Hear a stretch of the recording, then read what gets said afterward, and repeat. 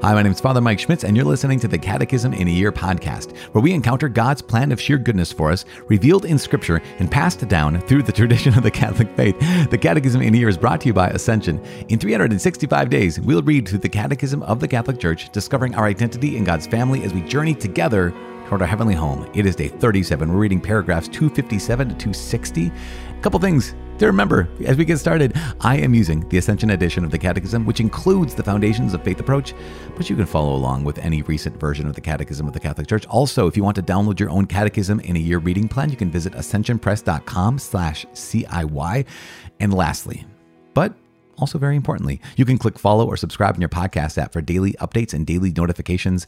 As I said, it is day 37. We're reading paragraphs 257 to 260. We're talking about the divine works and the Trinitarian missions. That is incredible. What does that mean?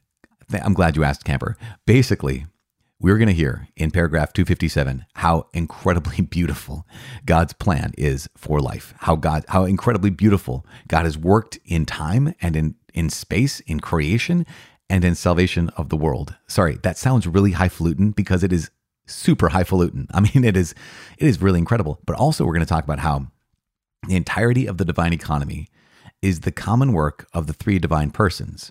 Remember that word economy, oikonomia, right? The order of the house, the management of the house, that sense of here are the ways in which God has acted in time. So the whole divine economy is the common work of the three divine persons, meaning that when the Father was creating, the Son is present and the Holy Spirit are active, right? That when the Son is redeeming the world, the Holy Spirit and the Father are present and active, and that as the Holy Spirit continues to sanctify this world, the Father and the Son are present and active. So the whole divine economy, right, where God works and how he reveals himself and gives his life to us, is the common work of the three divine persons, Father, Son, and Holy Spirit, which is just incredible. And so of course, because of that, this is a work that is both common and personal. Therefore, because it's a work common and personal, the whole divine economy, right, all the ways God has worked in this world and all the ways that he brings his life to us, that makes known both what is proper to the divine persons and their one divine nature. Meaning, it makes known the Father, Son, and Holy Spirit, and it makes known the unity of God, one in being, right? The one being of the divinity. This might be a lot of words for you. I apologize. As I'm talking, I'm thinking, okay, what is it? What's the kernel? What's the nugget? Well, the first nugget is this. God in himself is more than we can express, more than we can capture, more than we can imagine or dream of. Secondly, God working in this world, right? The divine economy, how he has revealed himself and how he communicates his very life is the work of the Father, the Son, and the Holy Spirit, right? So working in unique ways, but also never separating himself. He doesn't ever divide himself, even though he is distinct, Father, Son, and Holy Spirit. He's complete unity.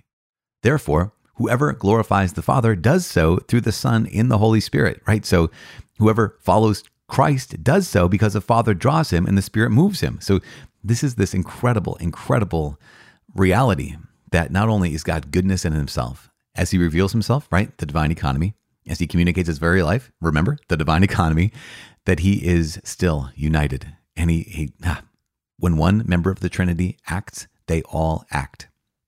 Lastly, the ultimate end of the whole divine economy is the entry of God's creatures into the perfect life of the Trinity. So the whole point of God revealing himself, the whole point of God communicating his very life is so that you and I can be brought into the perfect unity of the Blessed Trinity. And that is incredible. And so we're going to conclude today with this prayer of Blessed Elizabeth of the Trinity, where she just captures the desire that should be in every one of our hearts, that we forget ourselves and we lean entirely into the unity of the Trinity. We lean entirely into that relationship. That is love. And it's the relationship through which all love we've ever known comes, from that love between the Father and the Son and the Holy Spirit. I hope that makes sense. If it doesn't yet, it will by the time we get done reading these 4 chapters. So let's start praying. Father in heaven, we give you praise and glory. We ask you to please bless this time and guide these next few minutes. that what you've revealed to us through your church about your very identity and about your very mission and about our very ultimate end may be understood by all of us, so that we can not only apprehend you, not only comprehend you, not only get closer to you, but ultimately find our home with you forever. In Jesus' name we pray. Amen. In the name of the Father, and of the Son, and of the Holy Spirit. As I said, this is day 37. We're reading paragraphs 257 to 260. The divine works and the Trinitarian missions. O blessed light, O Trinity and first unity. God is eternal blessedness, undying life, unfading light. God is love, Father, Son, and Holy Spirit. God freely wills to communicate the glory of his blessed life. Such is the plan of his loving kindness, conceived by the Father before the foundation of the world. In his beloved Son, he destined us in love to be his sons, and to be conformed to the image of his Son through the spirit of sonship. This plan is a grace which was given to us in Christ Jesus before the ages began, stemming immediately from Trinitarian love. It unfolds in the work of creation, the whole history of salvation after the fall, and the missions of the Son and the Spirit, which are continued in the mission of the Church. The whole divine economy is the common work of the three divine persons. For as the Trinity has only one and the same nature, so too does it have only one and the same operation. The Father, the Son, and the Holy Spirit are not three principles of creation, but one principle. However, each divine person performs the common work according to his unique personal property.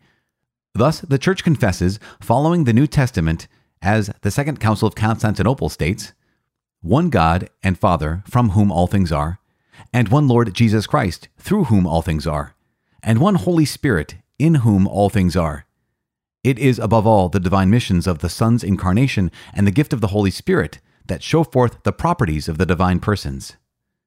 Being a work at once common and personal, the whole divine economy makes known both what is proper to the divine persons and their one divine nature. Hence, the whole Christian life is a communion with each of the divine persons without in any way separating them. Everyone who glorifies the Father does so through the Son in the Holy Spirit. Everyone who follows Christ does so because the Father draws him and the Spirit moves him. The ultimate end of the whole divine economy is the entry of God's creatures into the perfect unity of the Blessed Trinity. But even now, we are called to be a dwelling for the most holy Trinity. If a man loves me, says the Lord, he will keep my word, and my Father will love him, and we will come to him and make our home with him. As a prayer of Blessed Elizabeth of the Trinity states, O my God, Trinity whom I adore, help me forget myself entirely so to establish myself in you, unmovable and peaceful as if my soul were already in eternity. May nothing be able to trouble my peace or make me leave you, O my unchanging God, but may each minute bring me more deeply into your mystery. Grant my soul peace. Make it your heaven, your beloved dwelling, and the place of your rest. May I never abandon you there, but may I be there, whole and entire, completely vigilant in my faith, entirely adoring, and wholly given over to your creative action. Okay, oh man, you guys, I'm telling you, I don't know if you have this experience, but every day is better. I mean, I know I keep saying that the first few days were kind of a little bit of a grind, but here we are in paragraphs 257 to 260, and they are just, it's poetry. It is incredible. So what did we just talk about? Okay, what did we just hear about? What did we just learn about? First, paragraph 257. Oh man, this reminder, God freely wills to communicate the glory of his blessed life. This is the plan of his loving kindness, conceived by the Father before the foundation of the world. He destined us in love to be his sons, right? To be his sons and daughters, to be his children, to be conformed to the image of his Son through the spirit of sonship. So here's the Father with the spirit of sonship and the Holy Spirit, and just it all comes together. It is really incredible, incredible, incredible. But here, the last sentence in paragraph 257, it says this whole plan, right? It unfolds in the work of creation, the whole history of salvation after the fall, and the missions of the Son and the Spirit, which are continued in the mission of the church. What's that talks about? It unfolds in the work of creation. That here's God who freely wills to create this world. Why? So that all of his creatures can share his divine life. But then there's the fall. So there's the whole history of salvation after the fall. And then there's the missions of the Son and the Spirit, which are continued today in the mission of the church, which is just incredible, incredible. So that's the part that just, again, recasts. Here's what God wants to do with this world.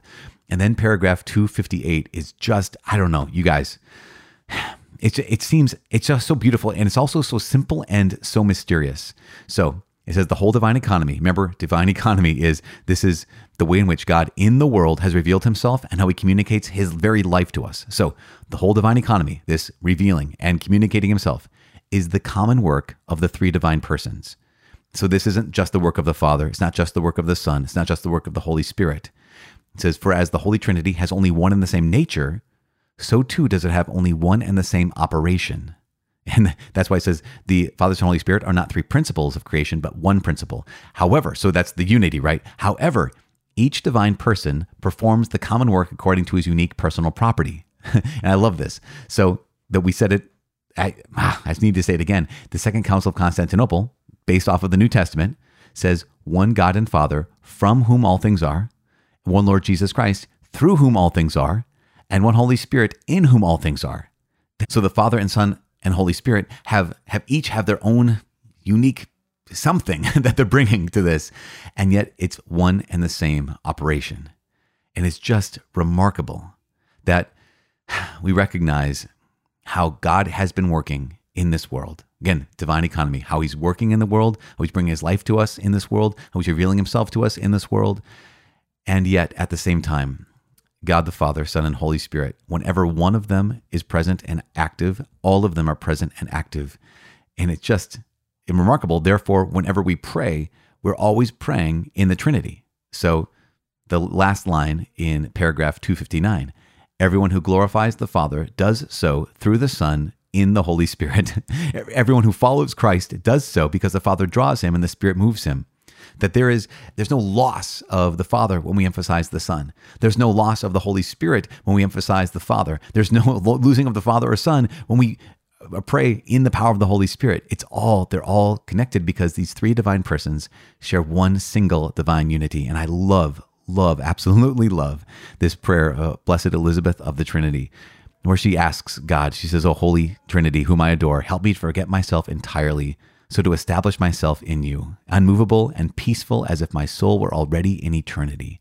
There's something so powerful about this because, right, you and I, if we've been baptized, we've been brought into the life of the Trinity. The life of the Trinity actually dwells inside of each one of us because you're a temple of the Holy Spirit. Remember, where one person of the Trinity is present, the entire Holy Trinity is present.